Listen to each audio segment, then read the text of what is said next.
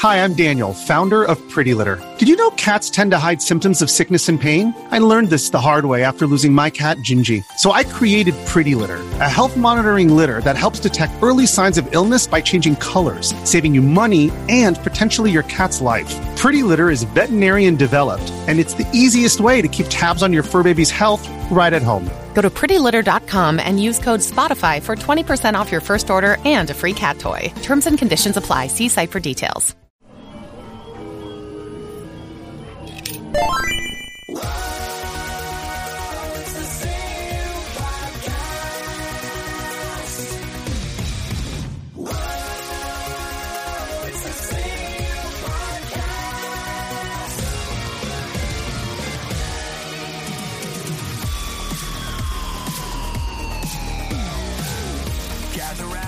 Oh, yeah! Hey, everyone. Welcome to the Completely Unnecessary Podcast for Tuesday, June 9, 2020. It's actually Bill and Ted Day. 69 dudes. That's Ian. Pat's trying to tell me that eating barbecue before an overnight red-eye is a good idea. It is in San Diego Airport. I'm Pat Contry. On the podcast today, we'll be talking about lots of fun stuff.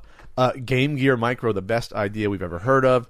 An update on the Atari VCS and the lawsuit, Pac-Man Championship for Famicom, a Sim Refinery, and more, and good stuff.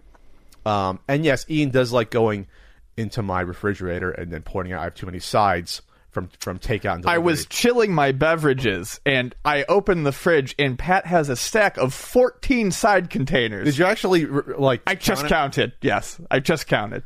And 14. Well, I said when you get a Raglan burger, they give you like 6 right there. They do. When you get, it's good sauce. And it won't go bad right away. Anyway, Ian, how was your weekend? I mean, all things considered, it was fine.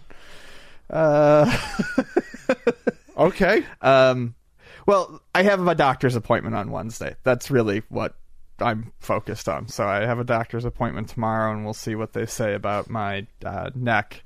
As far as my weekend, it was pretty good. We'll talk about Saturday night later, playing some games. It was good. Vonnie and I played D&D again on Sunday, and we're having a blast with that. Just having a real good time. And it's nice to escape from the real world for a while. That's true. And I played a lot of. We should probably just talk about it. No, we shouldn't, because I have an order for some reason. You asked me what I did this weekend. What I did this weekend was play Clubhouse games. Oh, you play? Okay, it's fine. We'll strip the whole order. I had a whole thing planned about how I'd go through this for a reason, like updating my hair. Week 17 of my hair, Ian. It's now desperation level with my hair, because now it's not growing down like your hair does. It's just growing into my eyes, and I think it's taking control of my prefrontal lobe at this point. My hair, it's just like I think so too. Since you're so concerned about the order here, I am, because we also got to talk about. Hey, we got enamel pins. We got a limited T-shirt at ultimatenintendo.com. Check it out, and books for sale. I also want to announce this, and I didn't know how to announce this before, but now I figured out a way to make sense with everything going on. I started a Cameo account. So if you don't know what Cameo is where you can record personalized messages for people for like their birthdays or anniversaries, or if you want to break up with someone. And I've done a couple of them so far. Go to cameo.com/PatContry if you want me to do that. And all net proceeds from this month of June, I will donate towards the American Civil Liberties Union if you want me to do a Cameo. So it's out there. You can get me to do a personalized message with the hair, and whatever you want. I would love to try to break up with someone for you, even as a joke. I think that'd be funny to do that. So again, cameo.com/PatContry.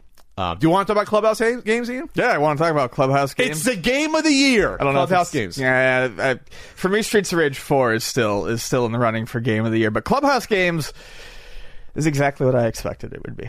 It is a collection of 51 games, most of them done well. Some fairly bare bones, but the important part is the variety. The fact that the online so far has been good, which is not something that you normally expect from a Nintendo product when it comes to online. I really like how they've set up online, and we'll talk about that in a little bit. They got the net code going. And Pat and I, we played some games together. What was that? Saturday night. Saturday night that we did. on my Twitch. I was just sitting on my couch, playing back. But what did we play? We played Mancala. We played checkers. We played Chinese checkers. I fucking hate checkers. You did not do well at checkers at all. I played Renegade. Renegade. We played toy boxing. We played toy tennis. And toy baseball. Which I'll talk about that, how difficult it was to hit the baseball in that. It's more difficult. Excuse me. It's easier to hit a real baseball than to hit that baseball. Anyway, and we played Connect 4 or whatever they call it, 4 in a row. Yeah, I misfired a shot there. And is that why I won so easily? That's why I just started stacking them in the middle. Oh, okay. I was like, I was just like, my finger, like, I don't like I the way I hold it when I'm doing the touch screen is I kind of hold it like that and I grip and my finger you use touchscreen for it. Okay. Yeah, and my finger like went around the top and dropped a piece. I was like, so I used the Pro Controller. So I actually went to Target and got my physical copy because Amazon wasn't mailing it out right away, even though I pre-ordered it a week ago. So I went to Target and online it said that they had them in stock, but there weren't any on the display. So people were buying them. So I had to ask the guy behind the counter. Who it was funny. He didn't hear the game before. The guy working there. He's like, "Oh, what is that?" And I'm like, "Oh, it's on the Switch." He's like, "Okay." So he saw there was none. He went to the back. He got me one. I feel like saying you should have brought him out because there's gonna be more people that are buying this. Because the front display probably holds like 20 of them. I'm guessing, and those were gone there. So I got it. I tried it before I played with Ian, and I love the presentation of the game. I like the little figurines. There's 4 characters, and they're goofy, but the voice acting is very well done. The interactions, you can skip them, but when they explain the games, it's kitschy, it's cute. I actually tweeted at the woman who plays the black woman character figurine, and because she said, "Oh, this is out now. So it was my dream come true to like voice a Nintendo game." I'm like, "Oh, it was like good for you." Oh, that's cool. Yeah. And the big Nina's like, well, "It's time. Like, who wants the ball? Go bowling!" Like, I guess that's the thing when you play bowling. She says that. So it's very, like I said, it's goofy interactions. It's the 2 adults and the 2 bratty kids that sounds like a cartoon from the 90s. Yes, the kids drive me crazy. They're like, "Oh, you Nash!" Yeah. but it works. It gives it personality. I don't mind that, and it's a good intro to the games. Obviously, some introductions of how to play are better than others, but you learn as you go in these games, and a lot of the games have hints. Or like what you should do, like you give little hints. So. Yeah, for instance, Renegade, it'll if you want it like a hint. If you want to use hints in Renegade, it'll show you where your available moves are. If you use them in dominoes, it'll like highlight the domino. Stuff that for online it doesn't ruin the game. But stuff for online, it helps keep the games moving at a reasonable pace. I'm not. I didn't try it for chess when I played chess against a computer to see like what hints or what you could do. I would guess that being that there's 51 games, there's no way that they could properly, design a proper hint system for all of those games. No, but some of them, they really did a good job. Like, I want to mention the Riichi Mahjong, because that's the type of Mahjong that I play. It's not the solitaire Mahjong, it's the 4-player Mahjong that's like a card game. Mm-hmm. And it's a very, very complex, difficult game to learn. And one of the things they do is you can press a button when you're playing, and it'll actually look at your tiles, and it will help you. It'll like suggest hands that you can go for. It'll kind of like help you learn what to look for when you're playing. Okay. And make it, because there's like, Jesus, how many hands are there in Mahjong that you can memorize? I think there's like 35 hands or something like that. So it's very helpful to have that. So I feel like they put the effort into the games where it would require it the most. What I like about this game, and this is something you will not get on maybe a system where the games are $3 to $10 each, is that they belong in obviously the same universe, these games. Sure. They look like they are done by the same company, obviously, because they are the same developer. But the graphics and sound design are excellent. I mean the following of the whatever they are, checkers and the Connect Four. I noticed that too. Like, it sounds like they actually mic'd up a Connect 4 and they played it. They folied it, maybe the sound. Yeah. The Mancala dropping the little seeds. Sounds like crisp. It's very, very pleasing to listen to. It sounds like you're playing a real game. Yep. I can't explain until you play some of them, but it's spot on with The sound of the pieces flipping in Reversi is like really satisfying too. Hearing all the tiles go as they flip. Oh them yeah, over. that's right. Yeah, I mean these are things that you don't notice. The dominoes hit with a satisfying click. Oh, I didn't play the dominoes. It clicks nice. Yeah, like it's very well done. If you miss the sort of like clean, sterile, it's weird to miss it, but I guess. But if you miss like the Wii era like design from Nintendo, this is very much a return to like that Wii era design. The music sound, it may even be composed by the same person. I have no idea, but the music sounds like it would have fit on the Wii Shop channel. Yeah, it's very pleasant. Yeah, it's inviting. So I played through. I probably played half the games between playing myself and Ian. I played the Mastermind Logic game. Was fun. That's just like that's just single player. I don't think that's multiplayer, right? But you can play it multiplayer. Basically, you pick the code and you just hand it off to someone. Oh, okay. Yeah. You just double up there. So there is a lot of games on here that we spoke about before that you wouldn't have to include it on here in order to have a successful product. But they really said, okay, this is basically your new Wii Play in almost Wii Sports. So, like, the tank game is excellent for what it is. Even though there's only 3 stages, it harkens back to, obviously, the Wii Play tank game. It's a little more complex, and it looks better, obviously, because you can do the shots forward, and also you can lob the shots. Lob the shot. And plus, there's the team tanks, which we should have did team tanks. We didn't can't do do team tanks online for some reason. You can't do that one online? No. Damn it. Well, I think it's 41 out of the 51 games you can play online, or 40 out of 51. Yeah, the solitaire games, obviously, you can't play online, and then, like, I think there's a couple 4-player games that you can't. Anything where you have to team up, I don't think you can play online. I don't think you can play slot cars online. I don't believe. No, I don't think you can. Which is fine. I mean, it's such a quick experience anyway, and that's actually more fun than it looks. When you play slot cars, it's literally one button: accelerate and stop accelerating. Yep. And it works very well. And you have to feel for when you're going to be going too fast around a curve, or else you spin off. Sure. And what's interesting is they did the you can create your own up to 3 tablets, put them together, create your own race, which obviously I didn't try. I didn't try the shooting gallery. That's it's literally the Wii Play shooting gallery. I didn't try that. The toy games work very well. They feel good. The boxing felt right. We played the boxing real quick. They're quick games though. Baseball, I had problems with. Baseball, I played against Ian. I'm not saying Ian's a maestro at this, but I managed to hit the ball to play like twice, I think, in baseball. It's tough.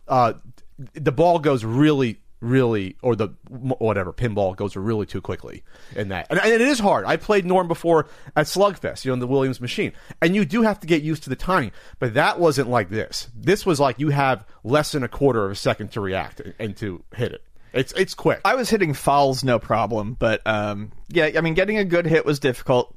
In 3 innings, I hit 2 triples.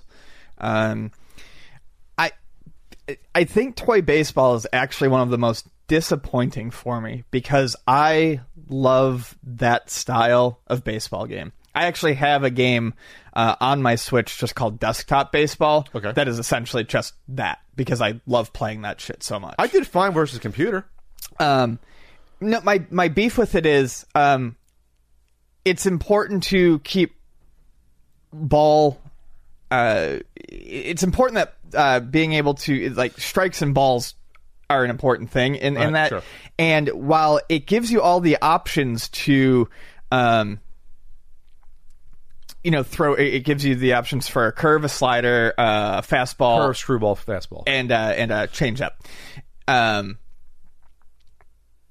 It didn't seem to matter. Like there was no the way that the strike zone and the ball and the way that was all set up. It didn't seem like it was ever really effective to try to go for a ball or something like that. It takes it basically no matter what I threw at you, it may have been confusing looking or it may have changed the speed up, but you could have hit any of those.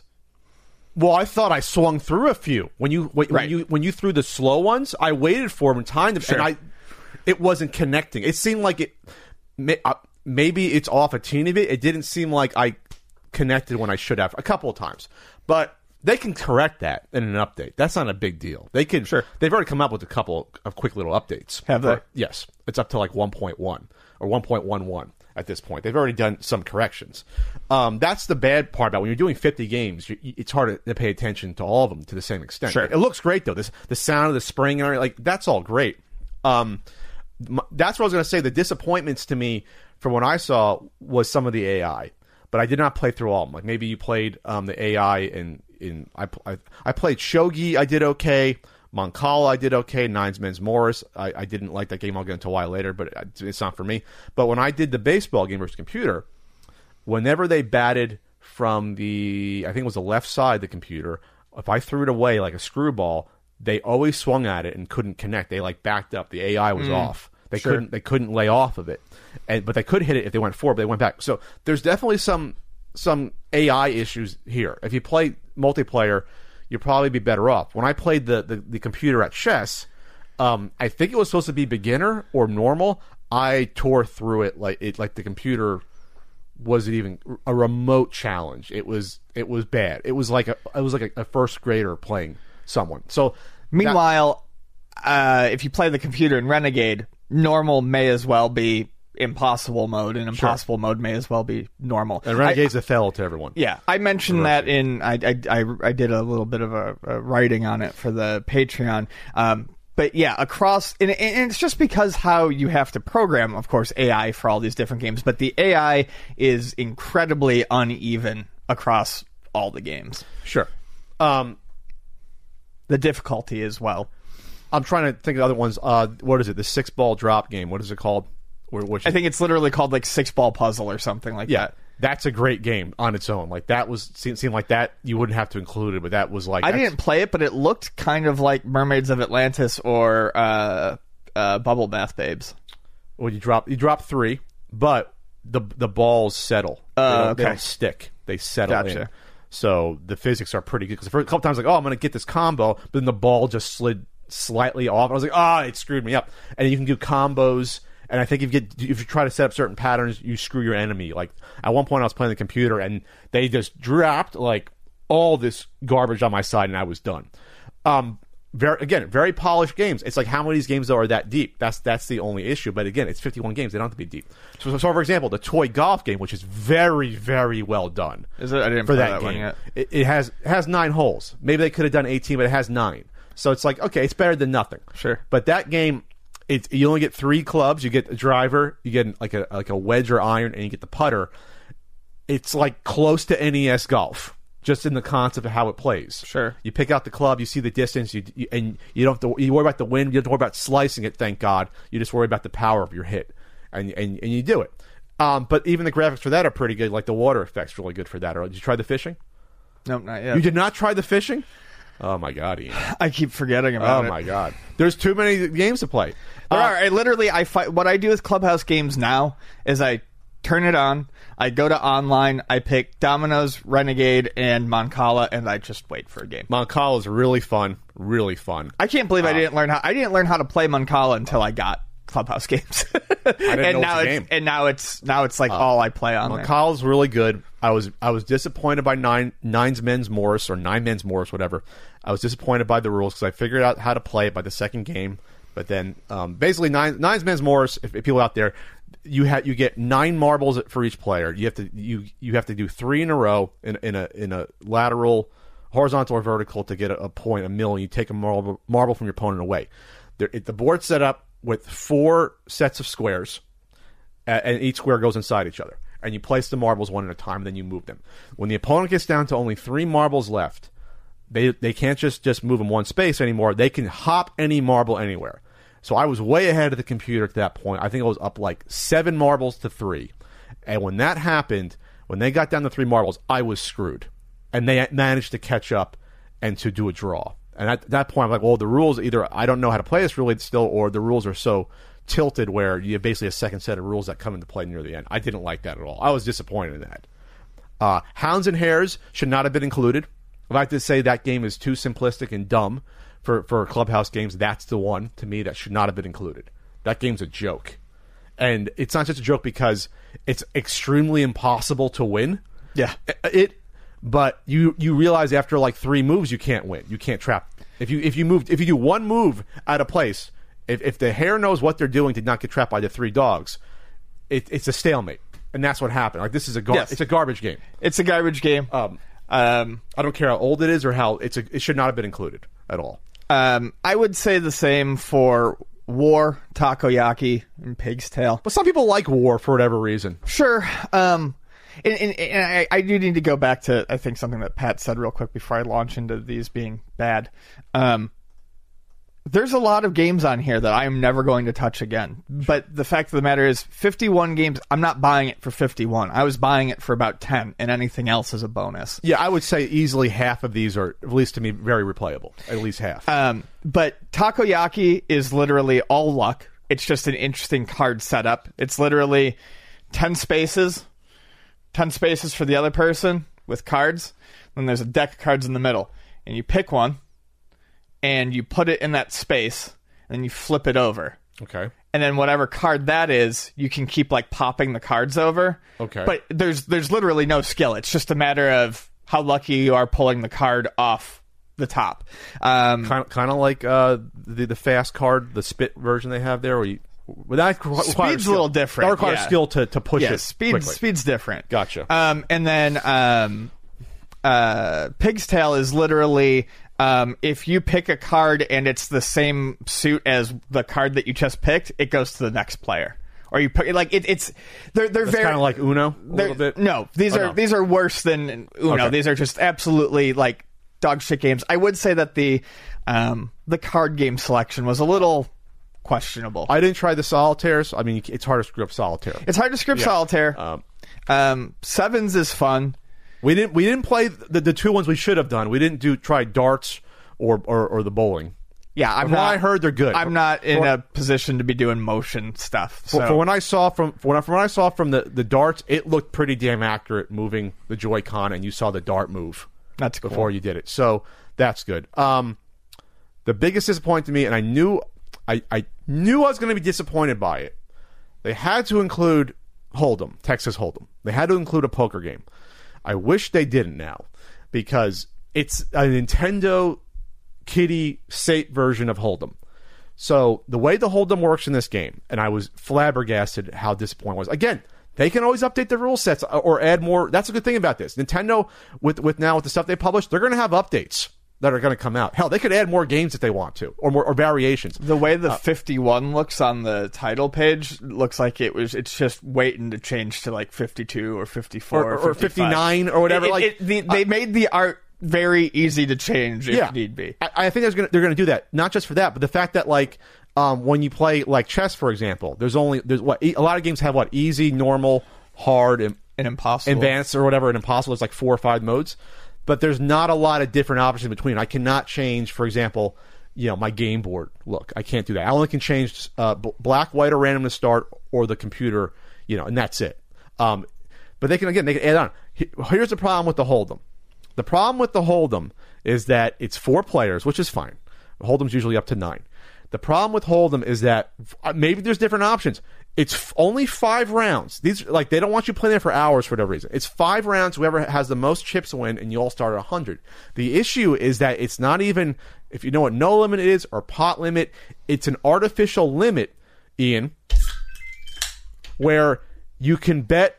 I think you can bet 5, but then you can raise, but you cannot raise more than that on each street. So the issue is this: you cannot bluff in this version. Because you cannot put your opponent at risk. Right. You can stay in every garbage hand you have. There's no reason to fold in this version of Hold'em. You can't really bluff people out. It pays to stay in. It's not Hold'em anymore. And I'm very disappointed at that. I understand why they did it, because Hold'em can be very intimidating if you play someone that's very aggressive. You can't be aggressive in this version at all. This is literally like a luck game now. This is almost like rolling the dice. This version of Texas Hold'em. It is. I won one hand.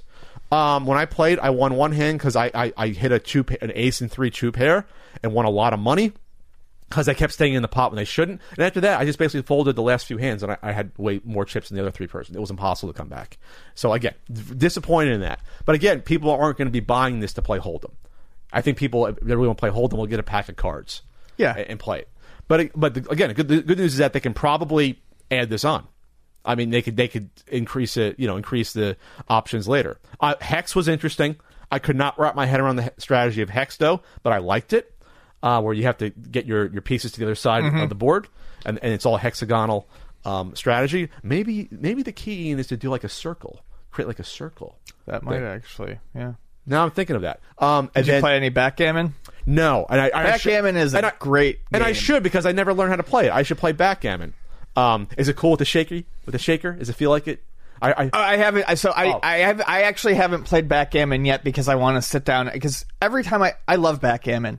I think I've told the story on here before. If not, when I worked at a country club, it was always really, really slow at the beginning of the month during lunch, and because basically the way a country club works is they have to spend a certain amount of money every month.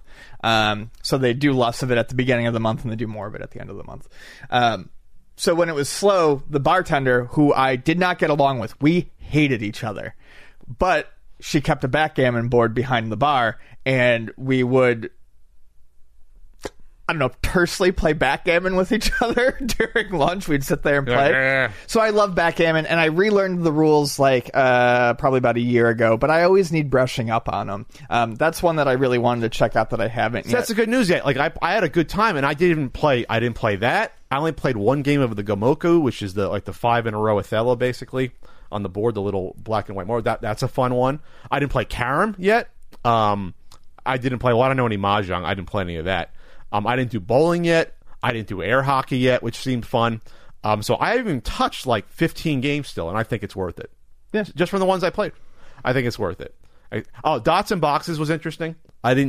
It's all about, I guess it's almost like, Connect 4. You don't want to do the third side. But there's like a really big like planning stages of Dots and Boxes. And then it all comes together. And I somehow won it. But I did not know the strategy. Like, I knew enough, like, okay, I should probably do this, but, like, that one was weird to me. Dots and Boxes was a classic game, family road trip game. Was it? Yep, my mom and I used to play it all the time. She'd pull out a pad of paper and a pen and just make the grid, and we'd just pass it back and forth. I didn't even try Yacht Dice. I forgot to try Yacht Dice. I heard the shaky sounds really good for the shaky. I played Yacht Dice online and remembered that Yahtzee is just an incredibly painful and unfun game. Well, it's randomness. I mean, it's just like, you could say, well, it's a good strategy if I try to keep 3 or go for the straight or whatever, but it's randomness plus. I had a problem with Yahtzee. I had the app. I even wrote about it once on the Patreon. I had the Yahtzee app, and it was such a tire fire of an app that I couldn't look away. And for like 3 months, I played Yahtzee on there with people, and I can't. I don't think I'll ever play Yahtzee again. Last card was almost Uno. It's not Uno because there's not draw 4. There's draw 3. Oh. So there's a draw 3, and is there a draw 2? Like because Yahtzee, excuse me, Uno has draw 4 and draw 2. When you get the wild draw 4. So I guess that was the way around it. Draw 3 they had. Sure. I guess it was draw 3 and draw 2. But yeah, you had to hit a button on your set when you had 2 cards left to put the card down. Again, that's mostly, there's a little bit of skill, but that's mostly luck of the draw in Uno. But it was a fun game. I played it just against a computer. Like, you're playing, I think it's 4 players. And I think I won it somehow. But that, again, that's like luck. So, yeah, check it out. I think for $40 it's well worth it. Sure. If it was $60, I'd be like, $40 is well worth it. And, again, I think they're going to have a lot of updates with things, with like little... And I think it's going to do well. I saw a lot of people on my friends list playing it. People who, like, I actually bought it for my friend Audrey. So Audrey, you've met Audrey, John's girlfriend. Okay, yeah. Her and I, before they moved, used to get together once a week to play board games. We'd play chess, we'd play, all sorts of stuff. And I wanted to teach her backgammon at some point, and then they moved, and now, obviously, with the COVID, they're not getting out. So I bought her a copy of that so we could play board games and stuff again. But I bought her the digital copy, and John told me, she was like, oh, I was looking into this. She doesn't pay attention to games at all. But she heard of this. But she had heard of this, and turns out John had actually ordered her a copy. So, yeah, so he's just going to have to return the physical copy. There you go. And even like people I wouldn't expect, like my friend's son. Him and I are friends on there, and I saw him playing Clubhouse games last night. And I'm like, all right, so this could be like the little midlife resurgence of the Switch to like a new audience, almost like they're like kind of. You know what I mean? Like, sure, they're expanding out to that Wii sort of hyper casual audience that would not have paid attention to some of these games. Like if Nintendo, I haven't even seen them promoting this on. They're promoting like buy a Switch on Twitter, promote a post, even though you can't find one. You know, you find a Switch Lite. But if they start advertising this like on TV, and I think they're gonna. Let's put it this way. I will not be surprised if this has sold already, like a few million, maybe like 5 million within a couple of months. Like I won't be shocked by those numbers. Sure, it's not going to be like Harvest Moon, maybe. You mean Animal Crossing? Animal Crossing. I always put those two names together. It won't be like that, but I think this will have a long shelf life. Yeah, I think this will be the game that for future people that get a Switch for the first time. Hey, $40 game. Let's grab it. Right. Like how 1-2 Switch should have been. Not $60 for that as a throwaway tech demo game. Like this is not a tech demo game. This is a nice little package, and plus the piano. Ian can play his little synthesizer, and I saw you can double up for more keys. You can triple. Yeah. You can triple. You can do 3. You get your nice little Nord lead synth, red synth. That's basically what it was modeled after, right? I think that's what the look wise they were going for. Yeah. But the sound is close, wasn't it? Sure. Come on, you got to. The fact that I even know that, you got to be impressed by. I was into my synth. I had a Yamaha AN1X synth in college. Oh, nice. I was okay. Sorry. Anyway.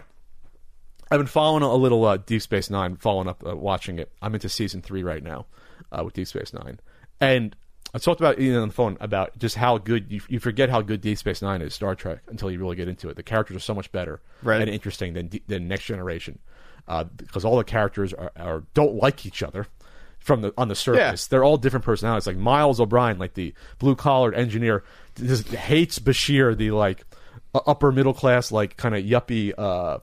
A doctor. Then they get along eventually. But there's a lot of tension in between. Like there's like class tension, and people just don't like each other because of the politics of what's going on. And Garak, who's a recurring character, who's the Cardassian tailor, who ends up he's actually an ex-spy. I told Ian I didn't realize it, and people that watch Deep Space Nine will know who Garak is.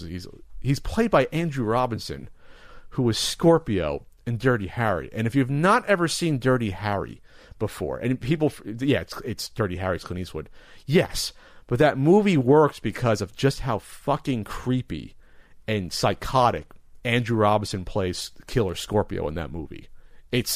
That's how a killer would act. Yes. Like it's really creepy, and anyway, so check out Deep Space Nine if you haven't. Real quick, Ian, I watched the 30 for 30 Be Water with Bruce Lee. I don't think you watched it, but you did say that you know a little bit about Bruce Lee. I was surprised. Yeah. But it was good because it was more like a biography. Because there are documentaries about that focus on obviously his martial arts skill and all the things how he used to train, right? How he trained so hard, he like broke his back. That stuff was not even almost mentioned. Which was disappointing a little bit. I would love to have learned a little bit more about.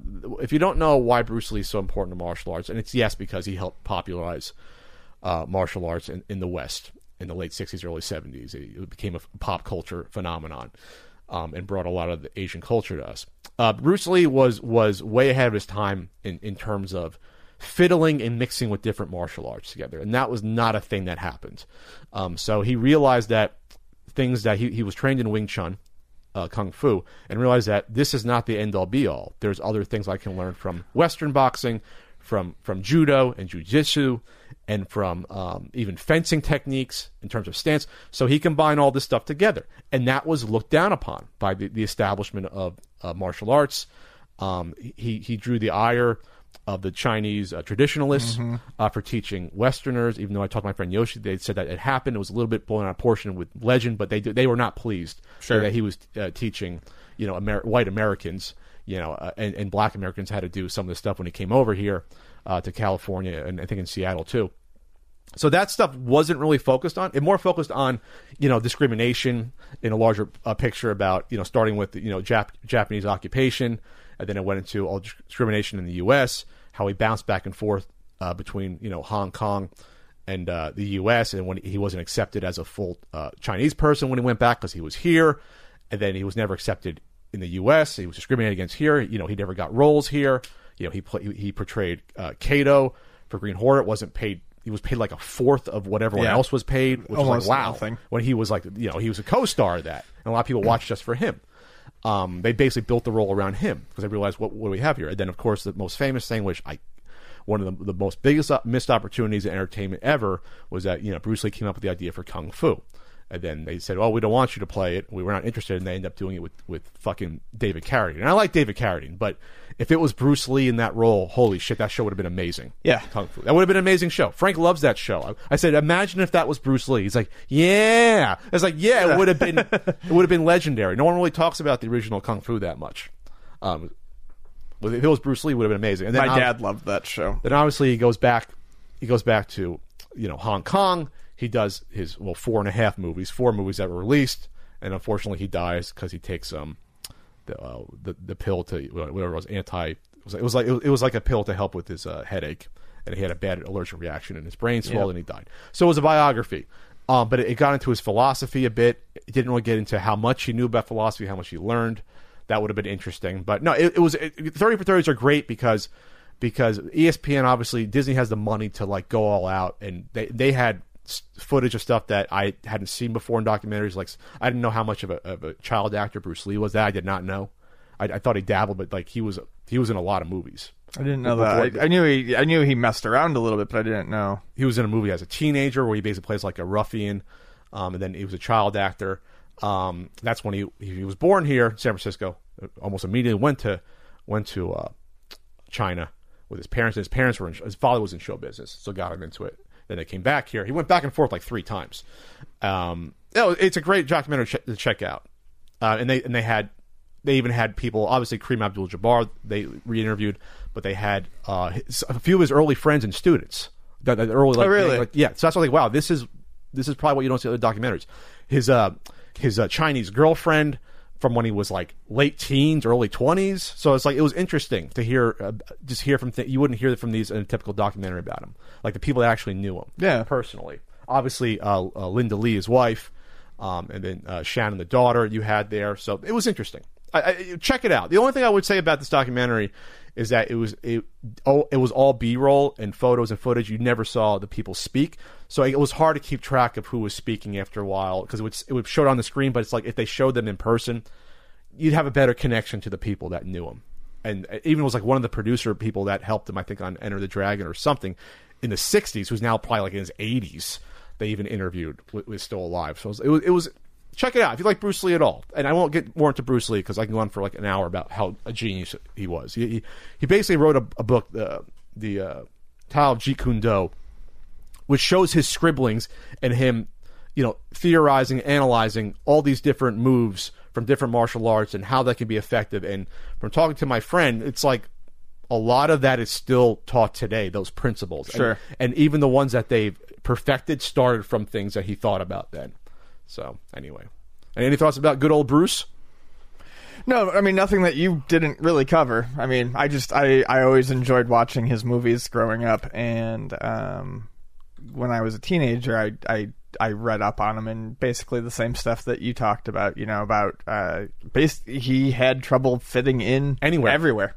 Yeah. Yeah. And it didn't help that sad story. And it didn't help that he married a white woman. Yeah. Like that and he was 1/4, I think, European. I think one of his grandparents was European. So that probably the other people didn't know, but he didn't have an easy life. It focused also a little bit on the fact that how he didn't have a personal life and how that affected him a little bit. So it's things you wouldn't typically hear about. Whenever you hear Bruce Lee, you hear of like this god. You don't think about like the man himself. Right. So it was interesting. GameStop, Ian.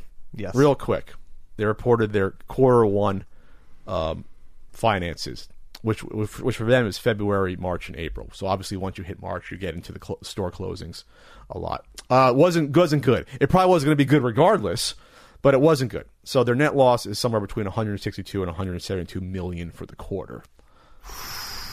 They closed 76% of international stores, all U.S. stores temporarily in response to COVID-19, and then the actual financials will be fully announced today. So we can probably look it up. We'll just say it's around 165 million. Wow. They were hurting before, but now it's like Well, they're not giving cash right now for stuff. Yeah, Just all credit. it's credit. And I don't know if I'm sure that if you were to ask them, they'd probably spin it somehow for COVID. But They don't have any money. they don't have any money to give. They're offering like 1 penny for Xbox 360s, but they're selling them for like $80. What Yeah. is it? What does it 360 go for at your store? Right now, about 80. It depends on the model. So the price is fine, but they're just not. Giving yeah, it's money. they're just not giving anything for them. I guess credit would probably be something. Nope, and I think it was like a penny for credit too. What are they trying to say? Then we don't want this stuff at all, or we're just going to take it I don't know. They're definitely hurting though. Like it's not more than good. they would have been. Yes, they're in bad shape.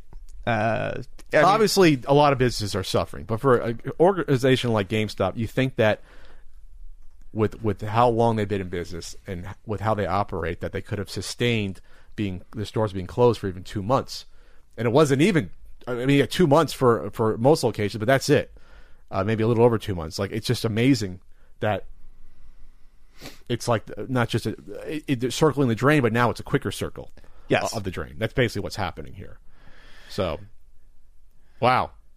Total global sales for the quarter are expected to be down between 33 and 35% from $1.5 billion last year. Wow. And comparable store sales are expected to be down 30 to 31%. Excluding stores that were closed, store sales are expected to be down 16 and 17%. Wow. Okay. Not much more to say about this. No. I gave this, another year? A year and a half before they close for good? I think with this, I don't know if they're going to last till the end of this year. Yeah, I think it would be... Yeah.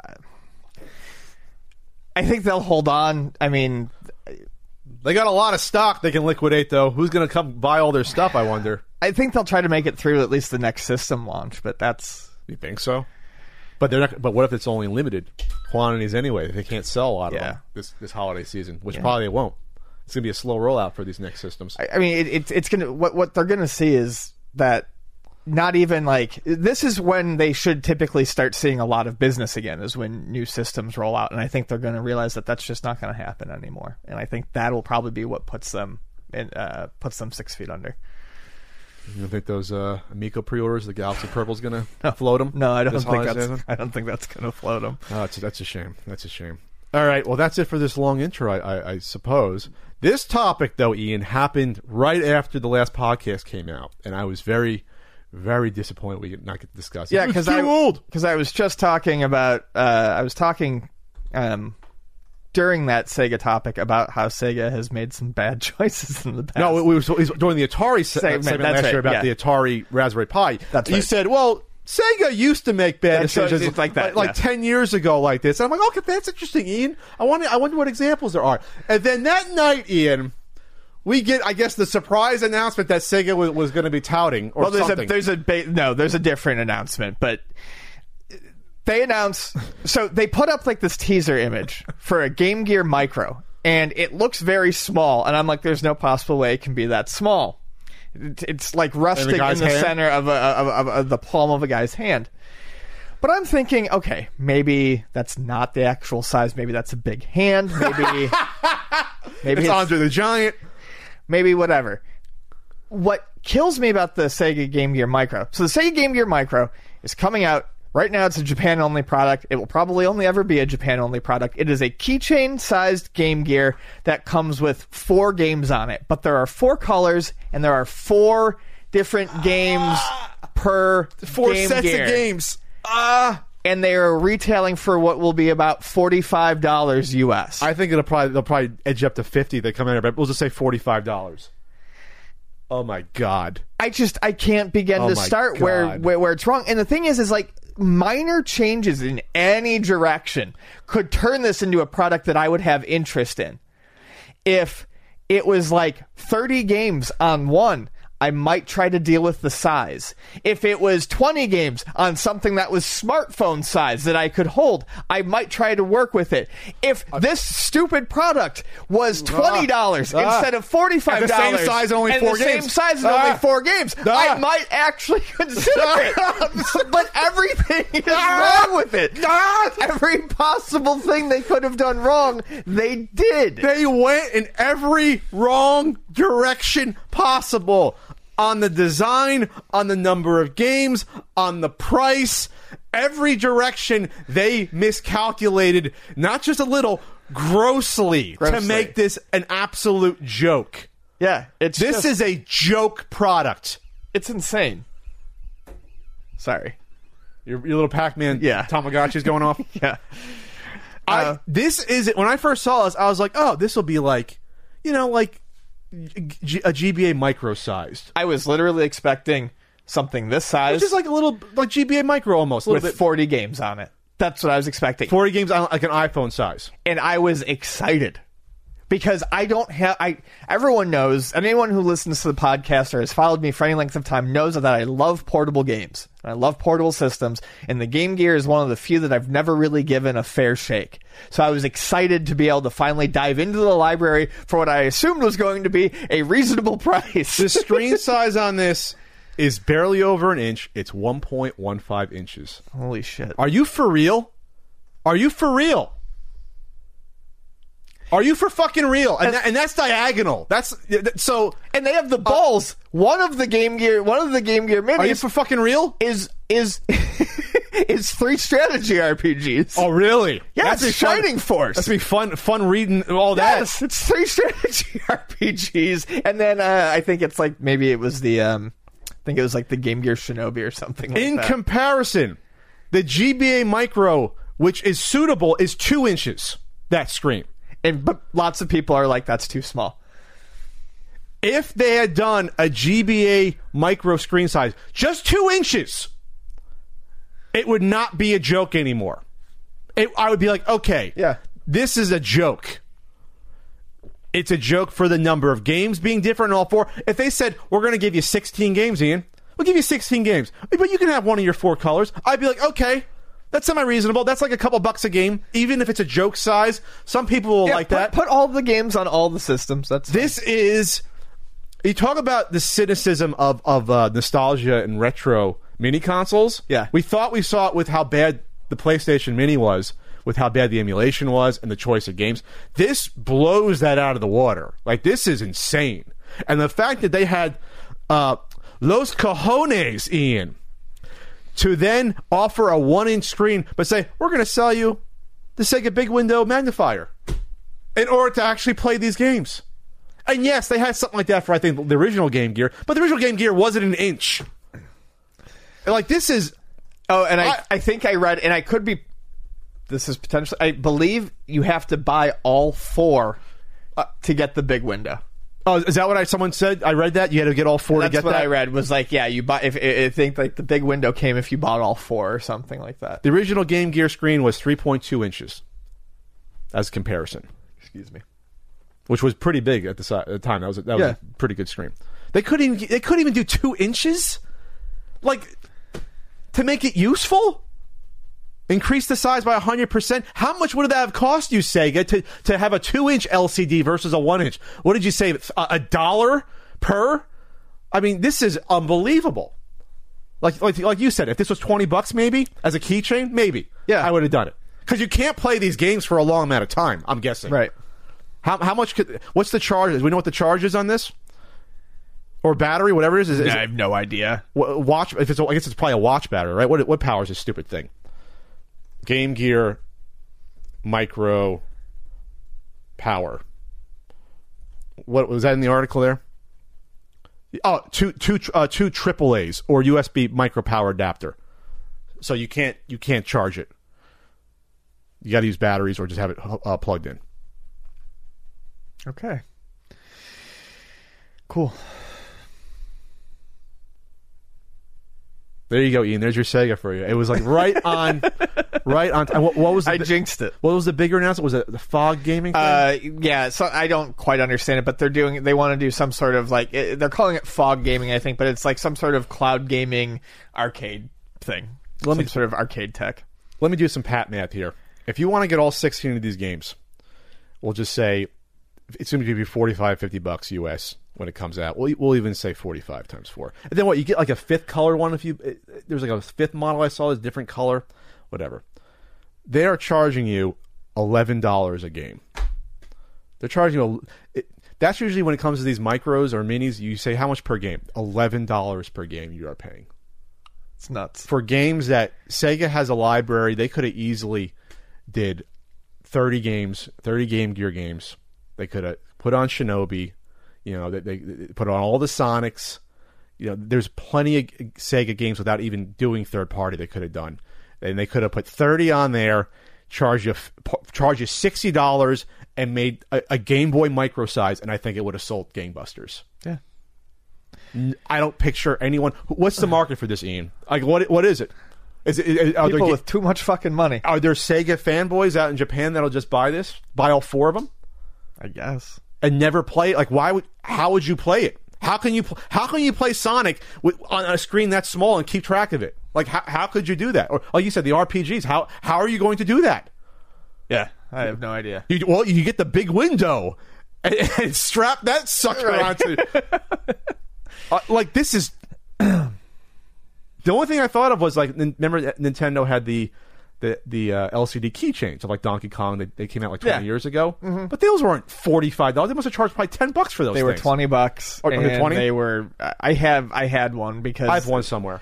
They were just basically redos of the Game & Watch games. I mean, they worked fine. They were, but it's 20. Like you said, $20. I think they were $20. That's what a keychain should cost, like maximum ever. Yes, but that's how much LCD games cost. So you get that right. This is insanity. I would love to know what the actual production costs of these are. I would love to know. If they told me, yeah, it costs us $25 to make these, I'd be like, okay, then you should have probably made it bigger to justify the cost at that point. Sure. Because the screens don't cost anything anymore, right? Like that, if 1 inch versus 2 inch, like someone out there in the comments tell me how much it costs for a fucking 2 inch LCD screen. It cannot cost that much more than a 1.15 inch screen. It can't.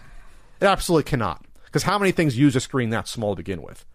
You know that, and probably I know that they don't really make squared off 4:3 LCDs anymore. They're all widescreen. Yeah, and they just they and then they just chop them. Yep. Basically. So this is nuts, Ian. I don't think I'm overreacting. I think this is insane. It is. It's wild. It's fucking crazy. So you have no inclination of getting the Sonic one, and you're just like, I don't want anything to do Not with at that price, no. If it was $25, maybe. If it was $20, I might get the blue one just to have it, just because it's cute. Sonic, literally throw it on my keychain. But yeah, they managed to make something that's not a keychain anymore, but not a real product you can use. Yes, they found this Twilight Zone, retro Twilight Zone of nothingness, which I don't think we've seen before. I'm like almost impressed that they managed to do this. It's like you had to set out to make and market and price something this off in order to appease no one. Really? Did you see anyone excited about this on Twitter? No, or anyway? no, I didn't see anyone. I thought people were going to come. I thought people were going to come at me because I was anti Sega. I was like, this is insane to me. And everyone was like, no, this is insane. Yeah, no, it's right. absolutely nuts. It's absolutely nuts. Okay, Ian, do you like hair on the head? Big lustrous locks. Looks good. It's ornamental and it keeps you warm. Well, did you know 2 out of 3 guys will experience some form of male pattern baldness by the time they're 35? Well, the good news is that with today's advancements in science, Keeps offers proven treatments that can combat the symptoms of hair loss and help you keep the hair you have at half the cost of your local pharmacy. You don't have to go broke to avoid going bald. Keeps offers generic versions of the only 2 FDA-approved hair loss products out there. Some of you may have tried them before, but probably never at this price. They are up to 9% effective at reducing and stopping further hair loss. The sooner you start using Keeps, the more hair you'll save. So act fast. Many men will even experience hair regrowth with Keeps treatments. Find out why Keeps has more 5-star reviews than any of its competitors, and nearly 100,000 men trust Keeps for their hair loss prevention medication. For a limited time, you can get your first month for free That's one hell of a deal for getting to keep your hair. All right, this is how you get the special offer. If you're ready to take action and prevent hair loss, go to keeps.com/CUPodcast to receive your first month of treatment for free. That's KEEPS.com/CUPodcast. Woo! Keep that hair with Keeps. All right, Ian, you love Namco and Pac-Man. I do. He's in middle age like me now. And Namco has a collection coming out, at least in Japan. There's no announcement of it coming out here yet, called the Namcot Collection. Namcot On the Switch. was the name that basically Namco released all of their Famicom releases under. Real quickly, that collection is going to have the NES versions of Pac-Man, Galaga, Tower of Jiraga, Battle City, Star Luster, Family Jockey, Yokai Dochuki, Dragon Spirit, Quinty, which is Mendel Palace, and I love that game. I love Mendel Palace, and Splatterhouse, Wanpaku Graffiti, Which I was a certain NES Punk reviewed that. which is really good. That isn't a lot of filler in there, right? I don't know. Some of those games this is a pretty good list. I mean, honestly, getting the NES versions of these arcade games, I'm not sure what the benefit really is. But some of these games, like the Splatterhouse Wanpaku Graffiti, were Famicom only. So, I mean, it's the only way you're going to play it. Dragon Spirit was quite different from the arcade version. So I understand that. But, like, the jockey game looks fun. It looks cool. yeah, but I don't know that I really need to play, like, the NES version of Pac-Man for comparison. Anyways, that's not the important part.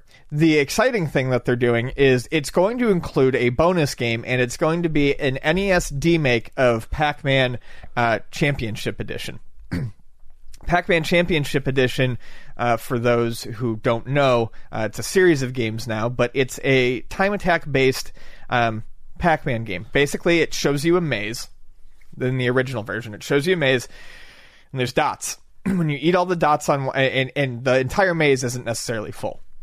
When you eat all the dots on one side, a piece of fruit appears on the other side. When you eat that fruit, the maze literally morphs, it changes on the other side, and a new dot pattern shows up. Okay. And you keep going back and forth, and you want to see what, basically it's what kind of score can you get in 5 minutes. You can eat all of the ghosts. Basically, so it plays like Pac-Man, but it's constantly changing. It was the reason I bought an Xbox 360. I think I mentioned that when we talked about Pac-Man last week or 2 weeks ago. I actually bought a 360 just for Championship Edition, and it was like the only game I played on it for a month. So M2, who does great port work. They do a lot of ports for Sega stuff. They actually handled the ports for the Sega Genesis Mini. They're doing this collection, and they did a demake of Pac-Man Championship Edition that looks like an NES game. It's Famicom. Yeah, Famicom. They've been working on it for 5 years, and they didn't think it was ever going to see the light of day. Here's a quote from M2 director Naoki Hori explain why the team was able to make an original game like this happen. He said, "Now then, our company is allowed to do everything we want." That's funny. Regarding the extra Championship Edition game, it's becoming something big to the point that I don't want to call it an extra game. Originally, this should be sold alone, right? So that as many people would play it as possible. That's exactly the case. So we originally negotiated to port the game to Nintendo 3DS. And afterwards, we've been working on this for around nearly 5 years. When it was still just a 3DS port, we had already put a lot of effort into completely replacing the soundtrack, but for this game, we basically further replaced and remade many things even beyond just the soundtrack. We worked hard to make this a Famicom game on Nintendo Switch where you can move to the rhythm of the music and the graphics. While there are some people who knew about this project beforehand, I bet even they will be surprised at the finished game. I really wanted to release the game no matter what, so I'm glad that we managed to do so even 5 years later. So there you go. So he's making this sound like this is going to be impressive. This is going to be like a 3DS standalone version. Yeah, this was originally supposed to be a standalone port for the 3DS, and now it does. I don't think this would actually run on an NES cartridge, but they decided to just keep going and basically make it fit the theme of the collection. Are we sure about that? I don't think it's an actual Famicom You don't think game. It's actually coded? No. Okay. That would be awesome if you could put it on a cart. Yeah, Holy that would be crap. awesome, but I don't think that's what it is. They went because that'd be a little more difficult to go through that. Yeah, effort. that would be a lot more difficult. But they kept it with the 8-bit aesthetic and right, so it fits the collection. So that's the only thing. I'm not. let's put it this way. Am I surprised that Namco would be like, all right, we have this awesome game that we're going to make you buy a package of games to get it for whatever it is, $25 or whatever it is. No. Would this have been great to be on its own for like a $5 to $10 game? Yes. Yeah, I totally would have paid $10 for it. But maybe this is the only way they can get it released.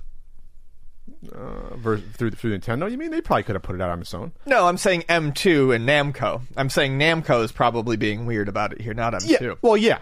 It's Namco's decision, obviously. Sure. So Namco's like, oh, well, we can charge $20 and put on these other games, and it'll still sell. Then again, I get it, because I don't think I'd be interested in buying this collection if this wasn't included. Correct. Because, like I said, as neat as it is, and I mean, they're good versions, but I don't need to play the Famicom version of Pac-Man, Galaga, Tower of Draga, or Battle City ever again. I was going to say, is the Famicom version different than the Nintendo? Those NES ones, version? no, they're not. I mean, we played the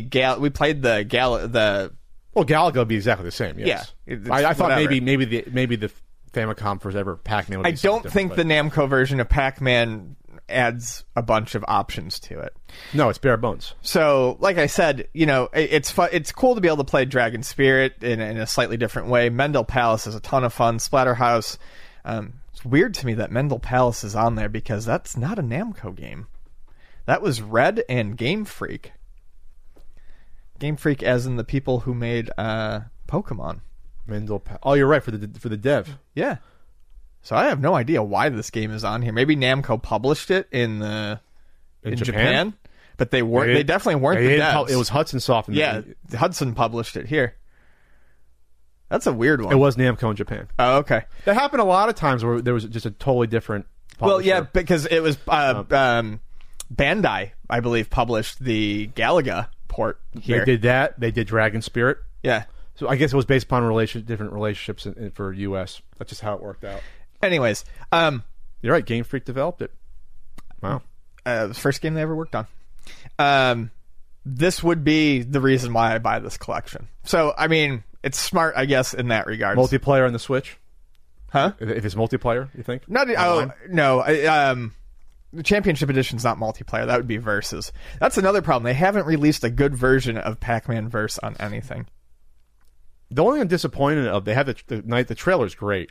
They don't show in the trailer footage of this Pac-Man Championship. They make it seem like it's a mystery game you get, but we know what it's going to be. Yeah, they show a screenshot, but that's it. Like, show me. Like, they're really making you pay to see what this game is like.